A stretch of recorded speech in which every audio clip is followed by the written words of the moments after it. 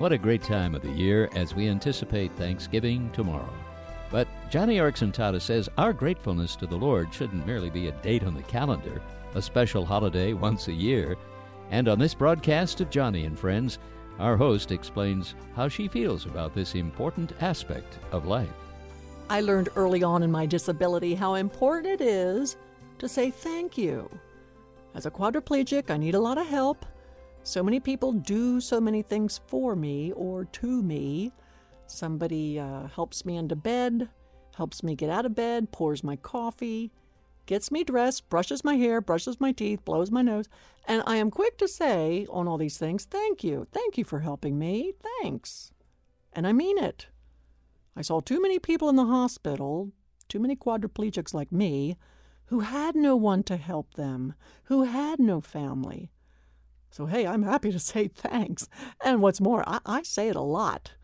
The other day, my friend Judy came into my office and asked if she could borrow $10.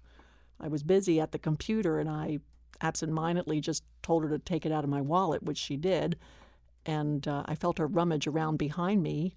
My wallet's in my handbag, which hangs on my wheelchair. And when I heard my purse snap shut, I automatically said in a cheery voice, "Thank you."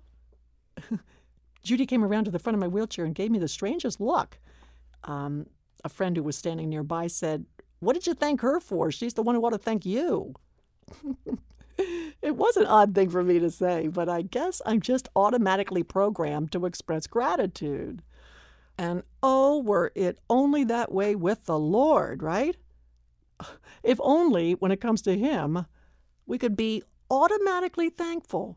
If only we were better programmed to be more grateful to God, to lift countless prayers during the day saying, "Thank you, Lord, for the gift of this," or "I'm so grateful to you, Jesus, for that," or whatever.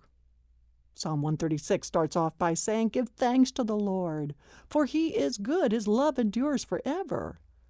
And that entire psalm is a litany of thanks to God and a wonderful portion of Scripture to recite tomorrow for Thanksgiving Day. So let's get in the habit. Could we please just get programmed? Let gratitude become second nature. Tomorrow evening, after your holiday dinner of turkey and pumpkin pie, why don't you plan a special celebration of gratitude with your family?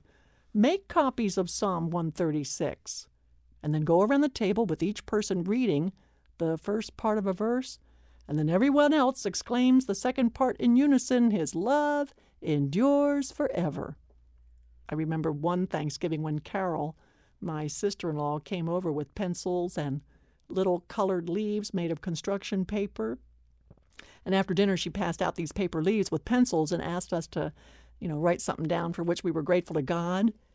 And then with little ribbons, we all tied our leaves to a couple of branches she had in a vase, and we made it a family Thanksgiving tree. It was so great. So tomorrow, would you find a way to make your gratitude second nature, automatic, and definitely from the heart? And that's a good reminder, a great prelude to tomorrow, Thanksgiving. It's a question a lot of people ask when they're going through hard times. A question maybe you yourself have had in the midst of trials, even as Johnny has experienced too, and why she's written the publication answering the question, "God, where are you?" Here Johnny vulnerably shares her personal testimony. It goes back to that summer day when she was paralyzed and became a quadriplegic. You want to read it and then share it with a friend. For a free copy, call us now at 1-888-522-5664. That's toll free, of course. And again, the title of Johnny's publication, the question she answers from God's Word. God, where are you? So call us now for yours at 1-888-522-5664. Online, it's johnnyandfriends.org.